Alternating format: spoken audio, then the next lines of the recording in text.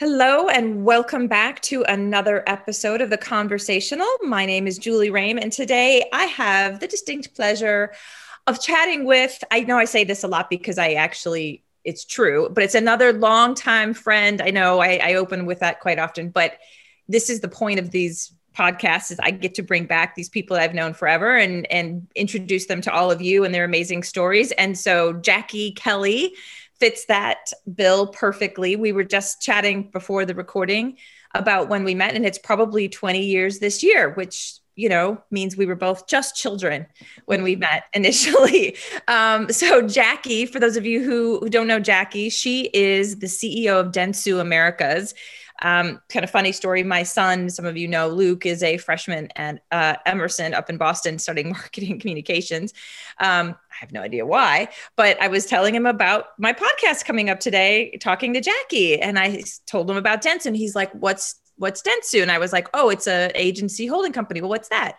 So I went through, I'm like, it's Omnicom, WPP, IPG, Publicis, Dentsu.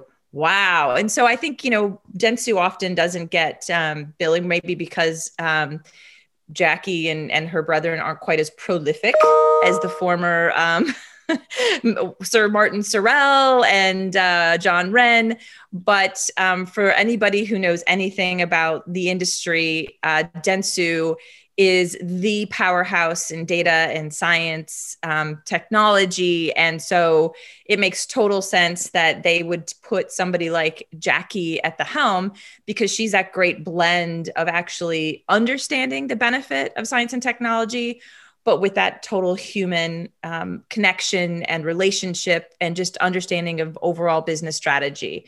So she's not been here very long. So she's been at Dentsu just a year, basically a year last year, January of 2020.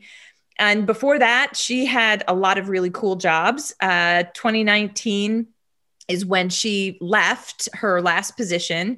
So she was president, chief client officer, DAN US. And then before that, she was deputy COO for Bloomberg LP, working with Michael Bloomberg. Super interesting stories there. She was COO of Bloomberg Media, CEO North America, and president of global clients for IPG Media Brands, and global CEO of Universal McCann.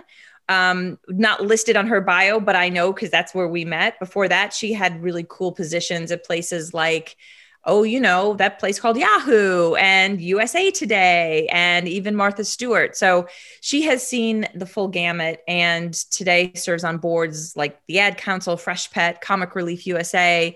She has been very duly honored with several different awards, such as United Way of New York City's Power of Women to Make a Difference Award, because, as I said, she is more than just a pretty face. She is a giver and a smart cookie.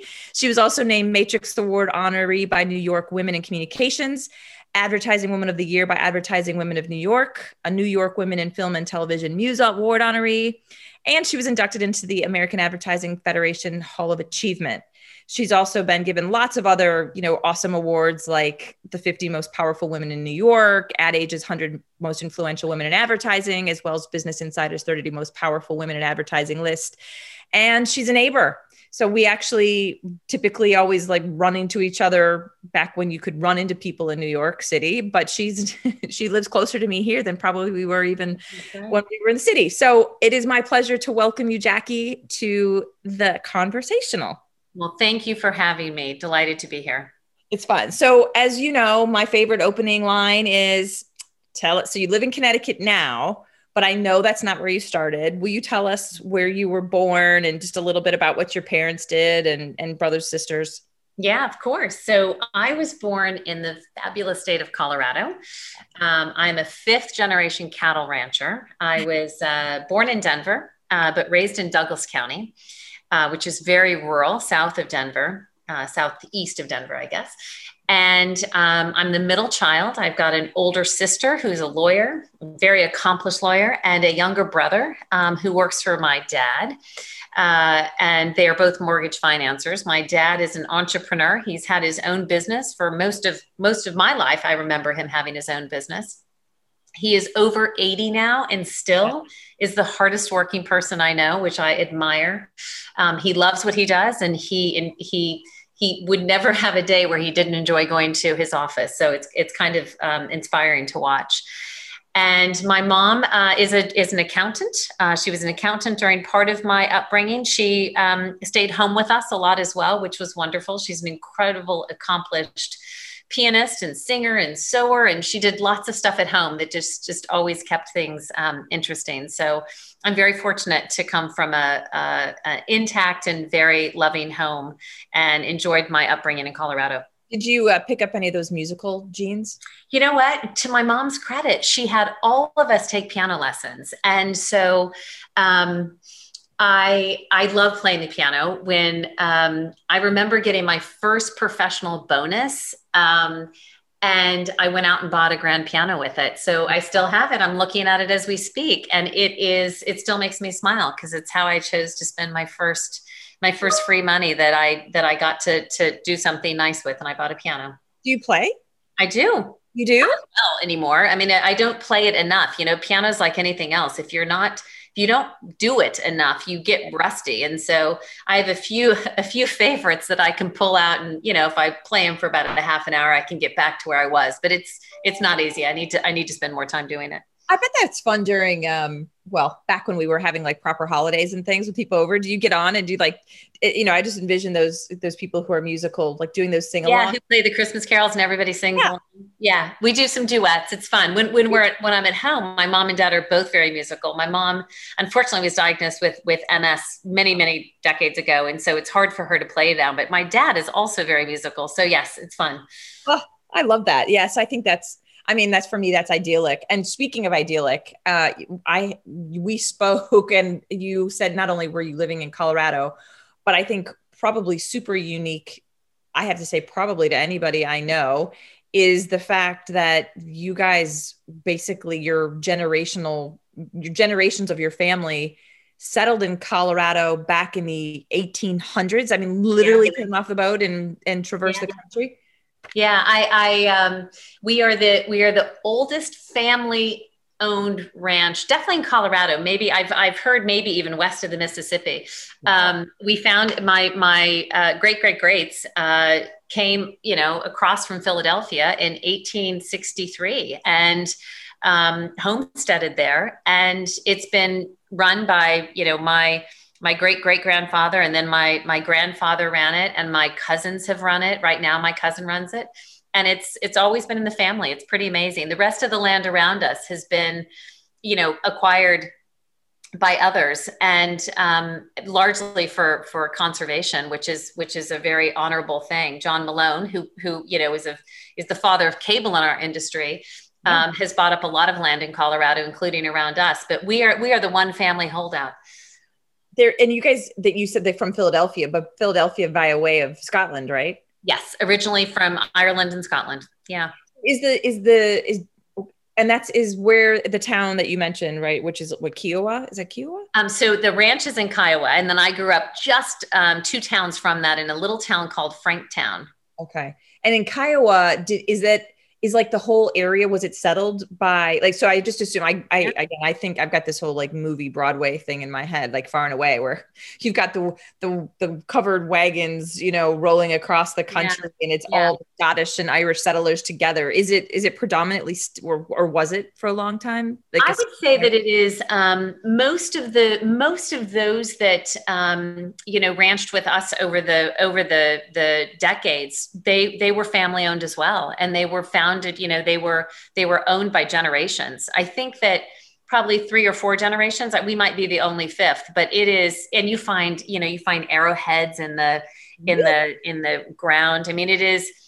There's so much history in every part of the world, but certainly we see that we have an old cemetery that's on the ranch that has tombstones from the late 1800s. It's pretty amazing. Wow, that is so cool. So when you guys say you owned a ranch, did you work on the ranch? Were you like into horses, or what kind of ranch? So we had, I don't know if any of the listeners will know 4-H, but 4-H is it's a youth program where, as kids, you have projects. And so we always had projects, and, you take animal projects, and there's other projects as well, but we always had, each year my sister and brother and I would each raise a steer. Sometimes we'd raise multiple steers where you buy them when they're babies and then you raise them all year long.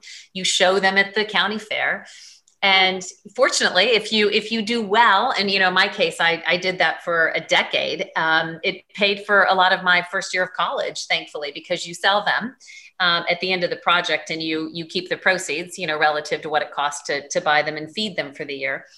And of course, you're up at 5:30 in the morning to feed them every morning. So yes, we learned a lot of hard work early on by virtue of our 4-H projects, which were always tied to the ranch. And really my family's belief that you learn a lot at an early age by taking on responsibility for something like that.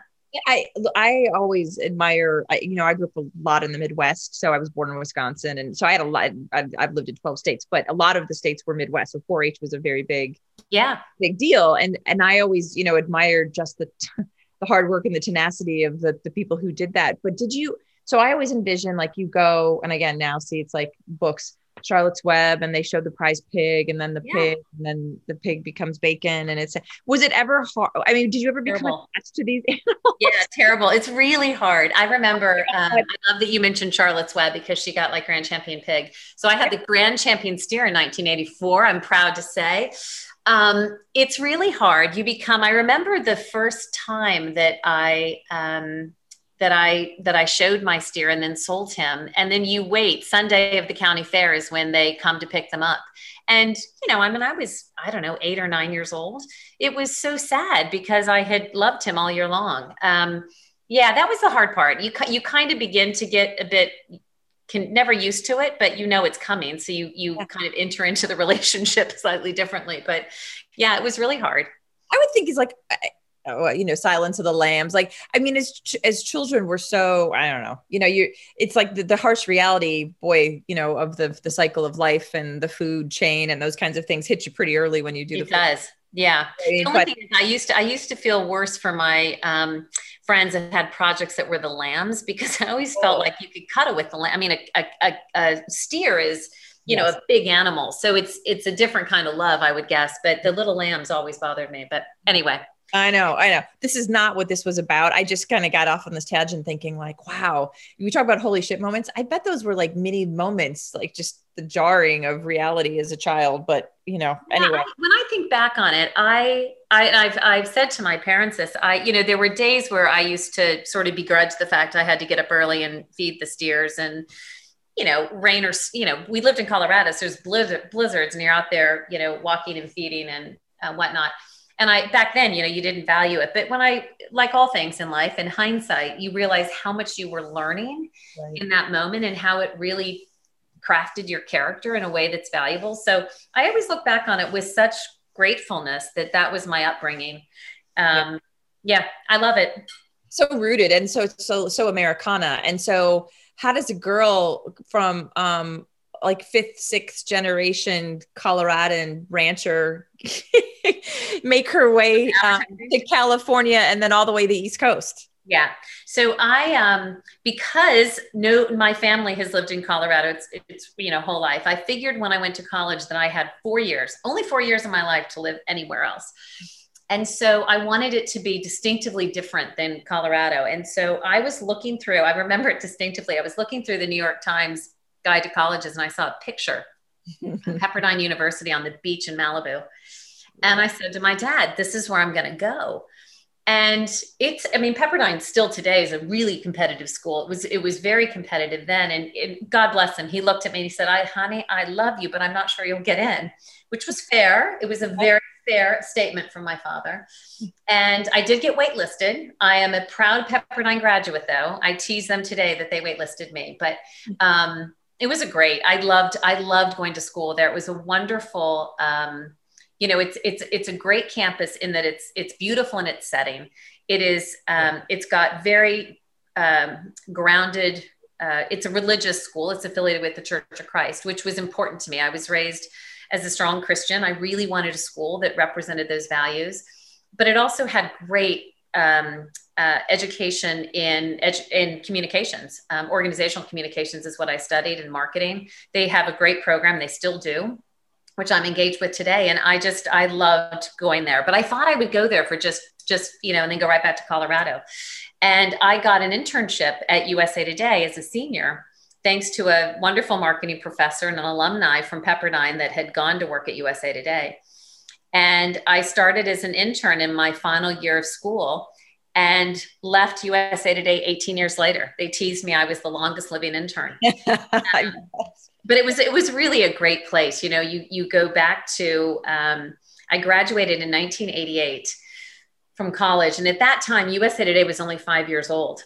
And oh my God, is that true? Yeah, they were 1982. If you go back and look at 1982, it was an incredible year of companies that were founded. I think CNN is 82, FedEx is 82. I think I've got that right.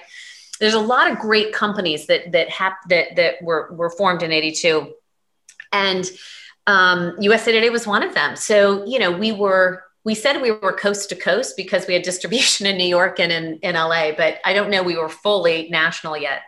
But it was the only color, newspaper, was distributed nationally. It was known for its sports scores. Yeah.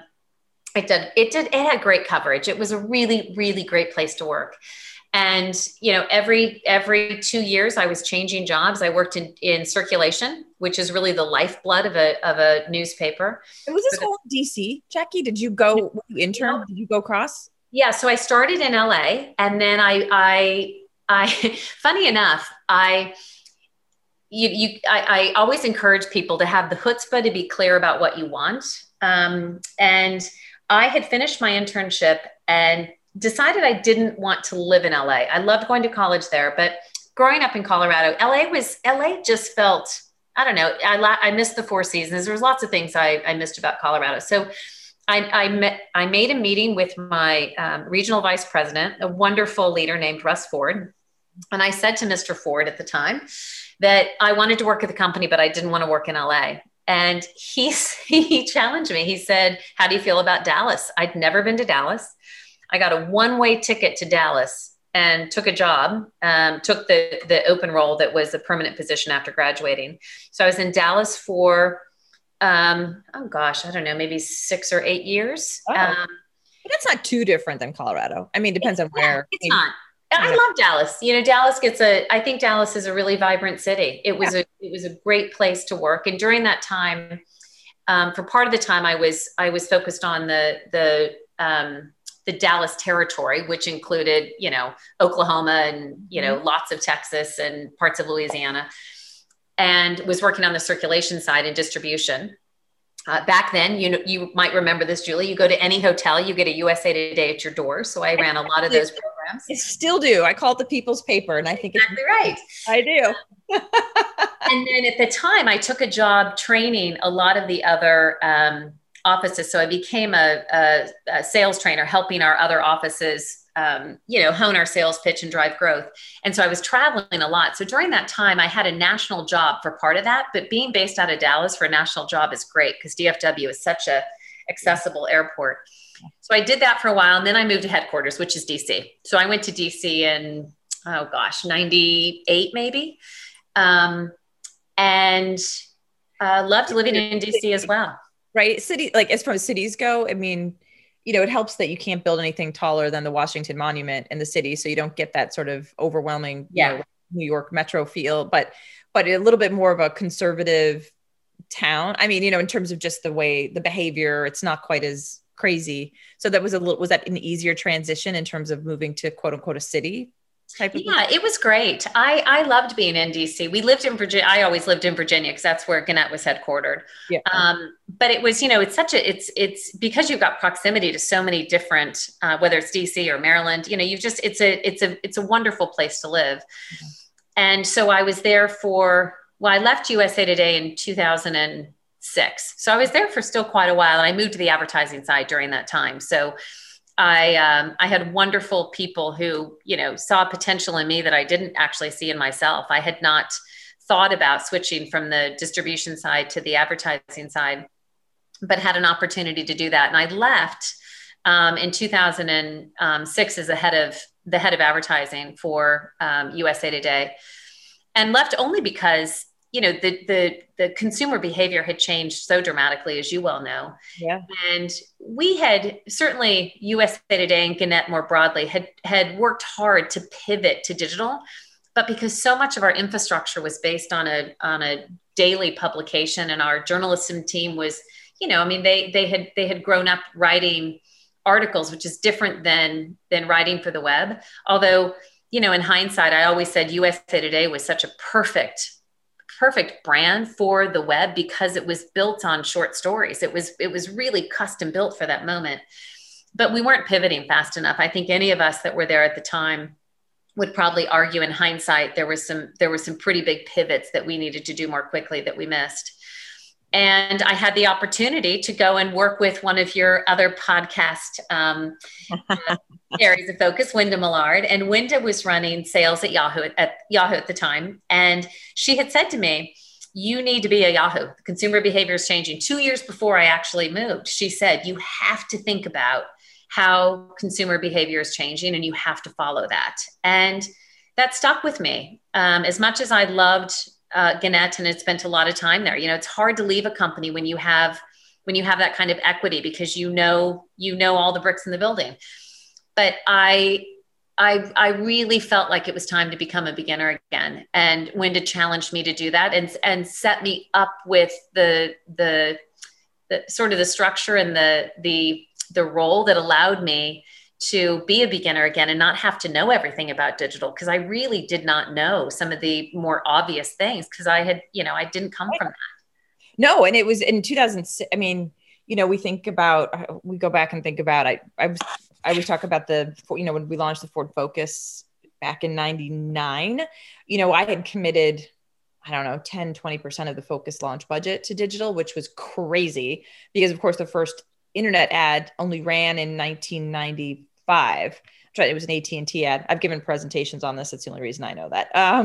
But you think about like 2006. So it's like, oh, okay, well, that was 10, 11 years. However, as we know, like the number of ad dollars committed to quote unquote, the internet, even in 2006 was not, I mean, it was certainly not the majority, it was not that big, but on the other hand, it was certainly the movement. Because we talk about like Yahoo, then, Yahoo was such a big deal. It was the Yodel, the people, again, that's right, do karaoke, but it was like the Yahoo, it was this crazy, and it was very well known. And it was the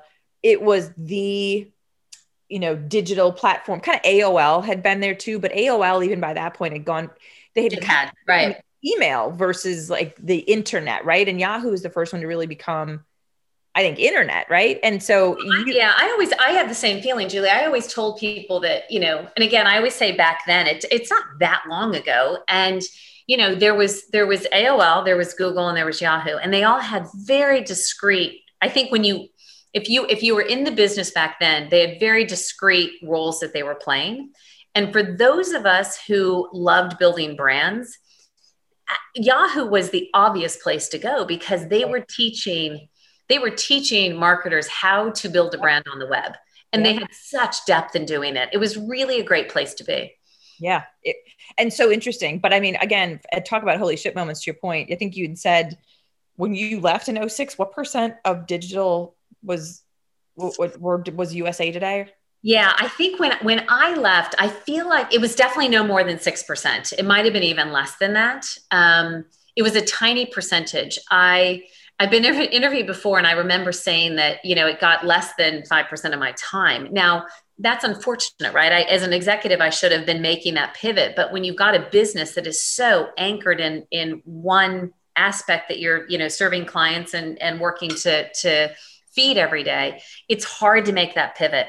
I think as executives and people in the industry, we have to plan for the pivots. And when you miss those and it's that foundational, it changes the course of companies. And so I think certainly I was glad to have made the pivot and really jumped into the deep end of what at that time was the best place to get a digital education in the industry, I thought. Yeah. Yeah. I totally agree, but I think I can't imagine, because you're pretty seasoned. I mean, you've been in the business a long time. People may not realize this, but during print and running ad sales at USA Today was a big deal. I mean, you were very well known. I mean, it was a big deal. And you go from that to having a substantial role at Yahoo in a medium that you're unfamiliar with. I mean, look, I'm sure you felt a lot better because Wenda brought you over and she was going to help you be successful, which is of course why we glom on to people and, we support one another. But how were you feeling, and do you remember a moment when you were there that either you were like scared shitless or were like, okay, I can do this? Yeah, hundreds of moments. So what's funny is and I always encourage people to zig and zag in their careers, because it was at the time I left USA Today. Now again, in hindsight, everything looks more obvious in hindsight, but in that moment, I think there were probably others, but I was the successor to the CEO. Yeah. And I was the most senior female executive, myself and the editor. And I loved that place, right? And when you spend 18 years someplace, you grow up with people there. And so I felt like part of the fabric. The equity that creates, whether it's in your heart or in your wallet, is substantial. And so leaving that was really hard, but I landed at Yahoo, and I joke that I had a corner office with a bathroom, because that's what we had back then in big print. And I landed in a cubicle with a pole where I literally had to stand up in order to get out of my seat. Because for the most part, Yahoo didn't have offices. We were in open space. Again, very forward thinking in terms of what most of us now are in open space and would never want to go back to an office. But when we're in an office, I realize. Yeah. And it was really different. I was an individual contributor, right? I left managing a huge team and I was an individual contributor. But I always encourage people, become a beginner again. Only when you are really awkward in what you're doing are you, I think, really learning at a level that is meaningful. And I was awkward most days. Most days I would walk to the train station. I'd relocated to New Canaan. So I was commuting in and out of New York, which, again, for somebody who grew up on a cattle ranch, New York is not exactly my cup of tea. But I would walk to the train station every night, and I would just roll around in my brain everything that I heard that I had no idea what it meant. And then I would research on the train on the way home what the acronym was or what they meant or the case study they were talking about. So I sort of went to school again. Yeah. And it was really good for my brain. It was good for my energy. It was good for my future. Right. At the time, I didn't realize that. But anyway, I always encourage people to zig and zag. I love that you leaned in though to it, because again, it could have gone either way, right? One, you could have been just 100%. Overwhelmed by it, or you could have been like, whatever, I'm going to fake it until I make it, which is not, I think, what you did. You actually worked to make it. So, I mean, I think the people could have been like, whatever, I'm here to do the whatever strategy. So I'm not going to get into the details, and I'm not going to take the time to learn all, I think it's a really good learning lesson for people, because it can be a holy shit moment, and it's, you make a choice. So it's a really great, I like to pull these little lessons out of all these things. Yeah. Okay. So coming out, so we're towards the end, because I remember that pivotal moment. I mean, I remember being at Chrysler. It was like in 2005 was my last year. And I was asked to speak to Tim Armstrong. This is the benefit of all of us being seasoned. That's a kinder word than old. And all have known each other. But when Tim was running digital sales. At Google, he invited me to come speak, because towards the end of 2005, we were starting to mix in some more Google, and they were sort of the new young, and it was like, all right, well, we'll see what happens. They weren't that's right. established as Yahoo. It wasn't as safe a bet for us as marketers. And so it's very interesting though, because it only seemed like, I don't have the dates or the stats, but it only seemed like a matter of maybe months, like 24 months, 18 months, where the tide shifted dramatically. Yeah, for sure. Is that, I feel like I was there as the tide was shifting. Yeah. Because I joined in 2006 and I left a year and a half later. And when I left, it was a fundamentally different company. And I think at the same time, we forget about MSN. MSN was also a good competitor back then with Yahoo. Joanne Bradford was formidable. So Joanne, Wenda, and Tim were like the trifecta of ad sales. And I think it was during that time that Yahoo really changed. I think we lost our way a bit. Now, the one thing that they did, which I think really propelled them for a period of time, is they merged their search business with their brand business. So if you think about, the benefit of what performance media tells you, search tells you about your brand business, that's obvious to us today. But Yahoo was the one company that had both of those in significant ways. And so that we did merge those two right as I was leaving, which was a significant opportunity. But you're right. I mean, Google was beginning to really sort of shift their strategy and become far more than search. Yeah. Yeah. So what was there? So Terry Semel was CEO. Yes. When you were there. Yeah.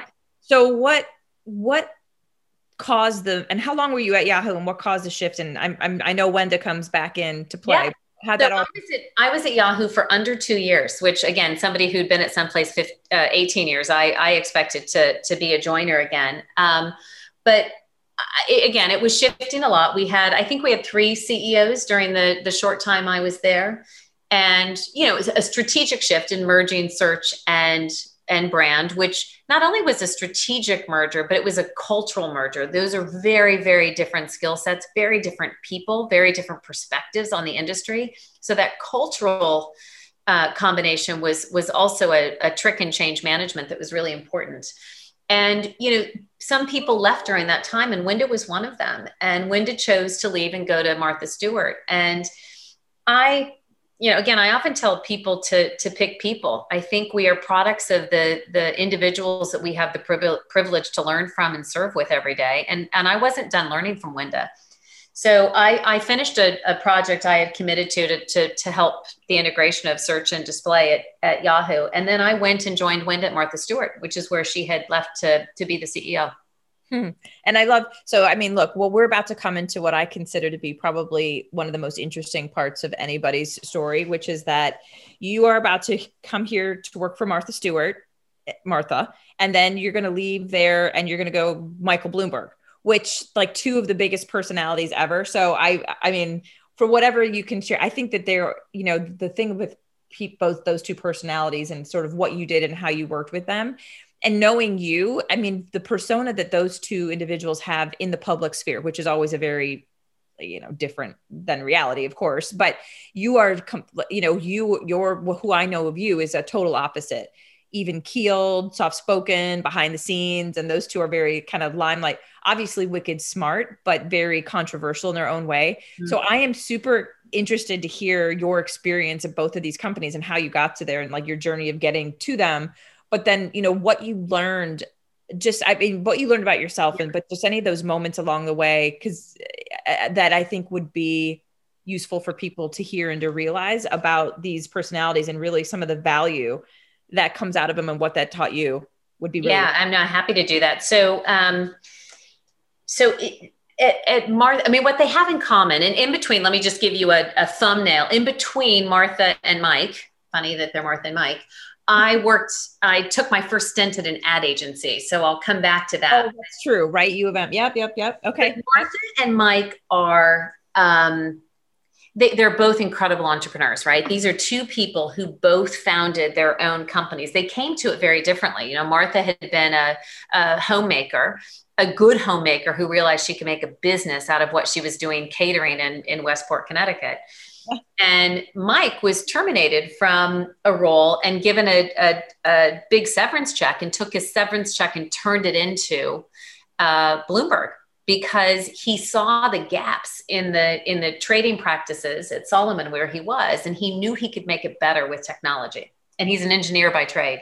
Mm-hmm. So what they both have in common, and I watch this, I admire both of them so much. And yes, to some degree, I guess they can be polarizing, but what they have in common, which is when you're in their presence, it's awe-inspiring to me.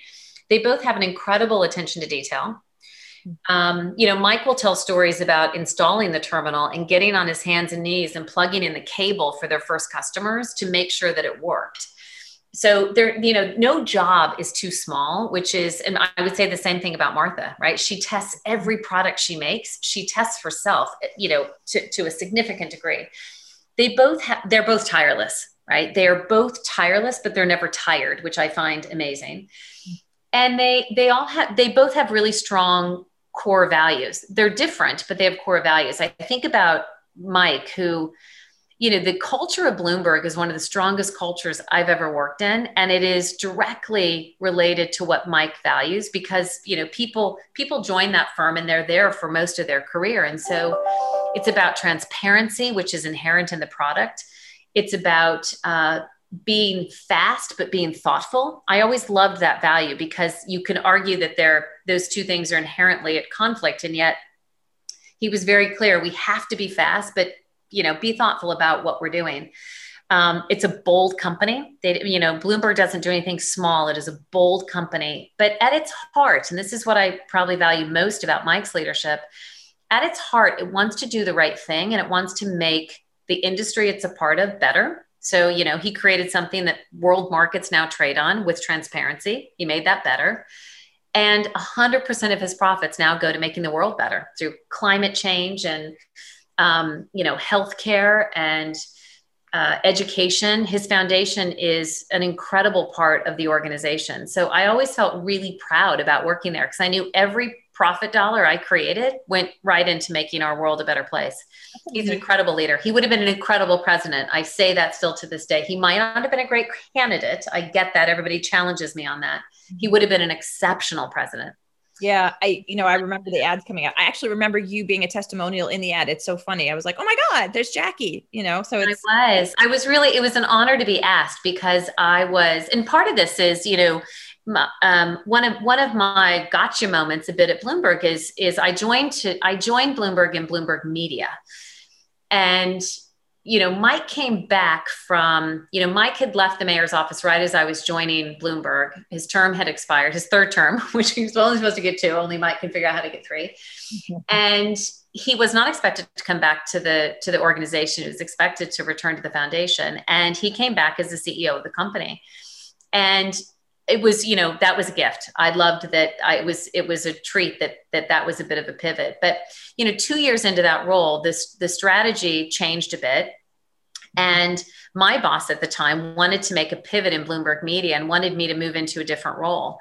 And everybody needs to sort of take their own stock. When somebody wants you to move into a different role, you have to sort of look in the mirror and say, gosh, what did I not do well enough in the role I had? And then you have to say, am I excited about this thing they want me to pivot to? And in my case, I wasn't that excited about it. And so I had made the decision I wanted to leave Bloomberg Media. And Mike, to his credit, came to me and said, would you consider being a successor to my COO and moving to the what I call the mothership out of Bloomberg Media, which operates as a, kind of a startup inside a well-funded financial firm. Would you consider moving into the financial side? And I did that. And it's one of the reasons why I chose to be in that commercial, because he was getting such criticism for the culture he creates for women. And he created an opportunity for me as a woman. And I remember sitting there debating with him whether I was qualified, because I wasn't qualified to help run his supply chain and tech services and things I'd not done. HR, I got to lead for a period of time there, which I loved. That's an area I had more experience in, but there were many things he gave me that I had no background in. And he looked at me and he said, Jacki, I've got thousands of people who have background in that. I'm not asking you to know the ins and outs of it. I'm asking you to lead it. I'm asking you to go in there and help enable their success and learn it. And I'll give you the time to do that. And the fact that he bet on me like that, and he's done that, there's countless women like me inside Bloomberg where he has handpicked us to do unique roles. And I will always be grateful for that. And so I felt very privileged to be asked to be in that ad. That's amazing. I love that story, because I think that honestly, this is not supposed to be about him, but pre him running for office, that's kind of what I had thought and heard about him. I think, I think running for president is the worst thing anybody can do to themselves. Like, you have to have a bit of a kind of a sick part of you that opens yourself up for people to create a caricature of who you are. But, until all of that, that's exactly what I had heard and then thought about him as just this super savvy, kind of industrious, hardworking. And I'd seen a lot of women. He is all of that, right? And their culture is not perfect, but no culture is. Yeah. And And they were doing all the hard work to, as everybody is now today, but even the DEI efforts that everybody's taking on today as we live through 2020. I've been in every company I've been in has had great efforts. Bloomberg was the most committed to diversity, equity, and inclusion that I had ever worked in.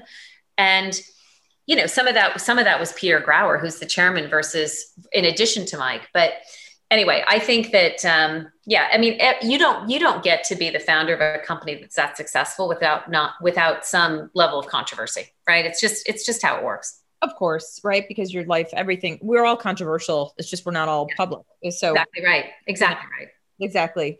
And so because I know I skipped over the Universal McCann, but let's go to how you decided to, leave Bloomberg and go to Dentsu. And then in there, let's connect the dots with Universal McCann and your agency experience that was preceded Bloomberg, and how that influenced your decision to move towards Dentsu. Yeah, I can quickly do that. No problem. So I was just sharing earlier that before we started the podcast, that I had met a wonderful leader in the industry that many listeners will know, named Mike Hughes, who was the sort of the creative energy of the Martin Agency for decades. And Mike told me early on in my career when I was at USA Today that the agency side of the business is magical, because if you love the work, you will find, the goal is to find work you love with people you love. And once you find that, don't ever let that go, was his advice to me. And I found that at UM and at Media Brands and at IPG. I loved the agency side. I went there a bit unwillingly. I'd never worked at an agency. I had professed on many panels that I thought agencies were a barrier to my progress as a media owner, because they didn't give me the gift of time and transparency, which is what you need in order to develop your best ideas as a media owner. And at the time, the CEO of UM, named Matt Seiler, was really interested in flipping the agency model, making sure we were the best partner to media owners. So that's why I joined UM. I loved being part of IPG. It was a wonderful part of my career. It taught me a lot about our industry, and I loved being on the agency side. Left and went to Bloomberg because it was just super enticing to me. I love news organizations. What got me back to agencies is, as I was mentioning, Mike wanted to be the successor to his COO. And as that moment, I knew eventually that moment would come, and I was doing work that was interesting with people I admired, which was different than work I love with people I love. Uh-huh. And I went looking to go back into the agency world, and I was very transparent with him that I was going to do that. And he was terrific to allow me to continue to show up at Bloomberg every day and do my work there while I was considering what I would do next. And I went to all the holding companies. I became intrigued with Dentsu because it is the oldest holding company, formed in 1901, but it's also the newest, the youngest, because internationally it was not formed until its acquisition of Aegis in 2012. So it's only, 8.5 years old, 9 years old internationally. And it was built through acquisition in a digital age. So we have the capability that I would argue matters most to marketers today. And we don't have these big siloed walls between our capability, because we're a group of entrepreneurs. And so we have gone through a transformation to really streamline that capability. And I think it is formidable. I think that we are focused on the right things for clients, on the ability to integrate services from creative to media to customer experience with data and technology at the core. And, my premise, and, Mark Pritchard has said this, Forrester has said this, and I think they're right, that the complexity of what our CMOs and experience officers are dealing with this today, Julie, you know this firsthand, is how do I have fewer partners that are helping me solve much bigger, complex problems? And I want to be the network that can be, to those who want it, one-stop shopping across all those things. And many partners don't want one-stop shopping, but if you don't want that, whatever door you come in and whatever service I have, I want our teams to be thinking about what's the yes and to that. What's the thing we can add that will make whatever we're doing even more valuable, because we've got the breadth of that purview, and that we give our teams the breadth of that purview. No silos. We have structures that support that. So I think Dentsu is the most modern in how we're thinking about the future of a holding company and how we serve clients. Well, and how did you what was the moment that you were convinced? Was this I mean, what was it about? Because look, I think the story of you through listening through all of your different travails is that you love this sort of integration. You like taking Yeah. all of the different pieces and making them make sense in total. And so what you're saying, and about this sort of one getting it all done in one place, and makes sense because I think that's where your passion is and where you get excited about seeing the big picture versus the vertical. What was it? What was the tipping point for you? And I know part of the great story about this is that when you told Mike you didn't want to Bloomberg, you didn't want to stay and take on that role, and he was gracious and said, "Sure, kid, go figure out what you want to do." And you took the time and you were able to talk to companies, right? And you chose this. Yeah. Yeah. So when I was looking, I was very focused on three things. Who had the capability that I thought was the most relevant in a modern era? Who was truly structuring to get to this notion of a single P&L. Anybody who's worked on the agency side knows how hard that is to serve a client with the complexities of P&Ls across agency holding companies. Mm-hmm. And we've all tried. No matter what network you're in, we all have different schemes in order to make that easier, but it's always challenging. So I was looking for who had a really different view on how to fix that. And then always about the people. So I was interviewing to determine, leaders I could learn from, people I could lock arms with. You're in foxholes all the time on the agency side. And so, who do you want to be in that foxhole with? And I became convinced that Dentsu was the best choice for me. It was. And was there a holy shit moment that that came upon you as you were looking at these things, like, this is what I need to do? I mean, I say that not only just with Dentsu, but in general, because agencies are getting a pretty bad rap these days. I mean, things are being brought in house, and yep. It's like a little bit of a gluttony for punishment. You've had all these great. Everybody said that to me. Yeah.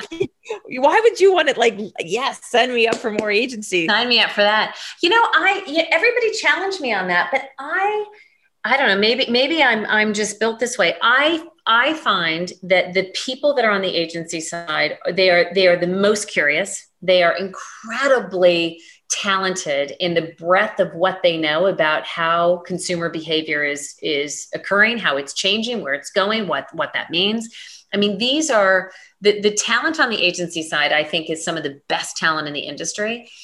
And it is such a team sport. There is no team sport better than the agency side. And I really loved that. The variability of what you do, that it's dynamic every day. I got bit, and I think that it needs to be improved. I understand all the challenges and the criticism, but that's opportunity for transformation. And I felt like Dentsu had the appetite and was already doing that. All I got to do was come in and help accelerate that. So I guess the moment for me always in any company is, am I learning? Am I adding value? And am I learning? If at any point I answer no to that, then I usually have to think about leaving, because I think we're all works in progress, and I always want to be challenging myself. And usually you get to a point in a role where you just realize it's time to become a beginner again. Yeah. And you do it, and you can do it and still be you, because at the heart, I mean, I remember the story that you were telling me about some people get really excited when they get off the train in Grand Central, and you get exhausted. Yes. Yes, I do. You can't take the girl out of Colorado. Yeah. So you've chosen this very madman Fifth Avenue industry for a girl who doesn't like being in that, but you love but again, that's the benefit of guess where we are. You can live in Connecticut. Yeah, you can find balance. And the pandemic, has anything changed? I'll wrap with this, because I think we could talk forever, but has there been any for you, or for whether it's your family or your leadership or takeaways personally, but have there been any, it doesn't even have to be as necessarily as a holy shit moment, but has there been any sort of turning points for you? Because now that we're a week away or so from a year of lockdown, in terms of clients, agents, just differences that you see personally, professionally, how you take it, however you want to take it. I'm just curious from. Yeah. Well, I'll give you, I think I think what's changed, I'll stick with what's positively changed, and then give you one that's a little bit of a watch out. So I think that the access to people, I think, has changed. I think that the screens that we live through today has made people more accessible. I have had, you can grab 10-minute meetings. I think people are just more available to connect. Part of that is because we've taken the busyness out of our day. We're not commuting, we're not traveling unnecessarily to conferences that maybe we didn't need to be at to begin with, right? So there's all this noise that's gone away. So there's a focus that's allowed, I think, better access. I with the gotcha in this is I think we are hyper focused right now on the well-being of our people, because I think that there's a mental health crisis that's happening underneath this. There's lots that's been written on this. And I think we're really concerned about how do we help make sure that we are supporting our people. I don't think that there's any consistency to how people are living through this. Our younger employees that live in, small apartments with lots of roommates, this is not a great way for them to be working. For those parents who are homeschooling at the same time, God bless them. That is one of the hardest things to do, right? So I think it's uneven on how we're all managing it. Personally, though, I will say we are proudly foster parents. We have our 25th placement with us, and she is this fabulous little girl. And she was 6 months old when we went into lockdown, and I have loved being able to, be at home, because my time with her would have been so limited if I was living my normal travel life. So that has been a huge silver lining. It's just the quality of family life, I think, is, I'm sure for all, it's not, there's certainly a lot of togetherness, but that part's been great. I have loved being home and being available to her. Oh, that's amazing. This is a total miss on my part. 25 foster? Did you say 20? She's my 25th. Yeah. Wow. Our 25th. I say you're kidding me. My husband is such a partner in this. Oh, that's amazing. And then I promise we'll wrap for people. But when did you start taking on foster children? We started in 2014. We got our first placement in the fall of 2014. And we are in the span of like 6.5, 7 years. Yeah, there's different types of fostering. We do what is called temporary, which is up to a year. So we are what I call the safe port in the storm, as a parent is trying to get healthy, right? There's something, it's poverty or neglect. There's an issue, certainly, but the parents are aiming to get healthy. And all of our kids have gone back to a family member, or to mom or to dad. We've not had any that we had the opportunity to adopt. They've all gone back into some permanent care situation. This little one might be different, and we'd love to keep her, but they're all different circumstances. Oh, that's so beautiful and amazing. I love that. I didn't know about that, but it speaks volumes about who you are, and just speaks truth of what I was saying about you. You deserve every single one of those accolades. Do you keep in touch with all those kids? Do they, or do you have to sort of separate? Is this like the cow where you sell it? Like, no, actually, that's cows, but a big question. It's the beauty of fostering. We have, in fact, one of our little guys that was with us for a year. He comes back and spends the weekend with us when his aunt and uncle need a break, and we love having him. So yeah, we have a few that we keep in touch with, not all of them. Some of them, we're babies, and they won't remember us, but we'll certainly remember them. And hopefully you give them a slightly better shot at life. Yes. Oh my God. I love that. When all this clears up, we'll get together for lunch, and I'll bring little baby Nova. Oh my God, I would love that. And I love, actually, I like trying to connect dots. I love sort of twisting the story of you, whether you were fostering animals as a child or children as an adult. This is what you do. I love this. This is who you are. I like caregiving. I like to be needed. Yeah, but you're the people person. Like your watch out was about the people. You're fostering. At the heart of this, like, wildly successful businesswoman is a person focused first and foremost on the giving back and the people and the fostering of people and relationships. So it is so who you are. I'm blessed to know you. I'm just so excited that you were able to be on the podcast. Thank you. I've enjoyed listening to yours. So it's a privilege to be one of them. Thank you for inviting me. Oh, thank you. This podcast is a part of the C-Suite Radio Network. For more top business podcasts, visit c-suiteradio.com.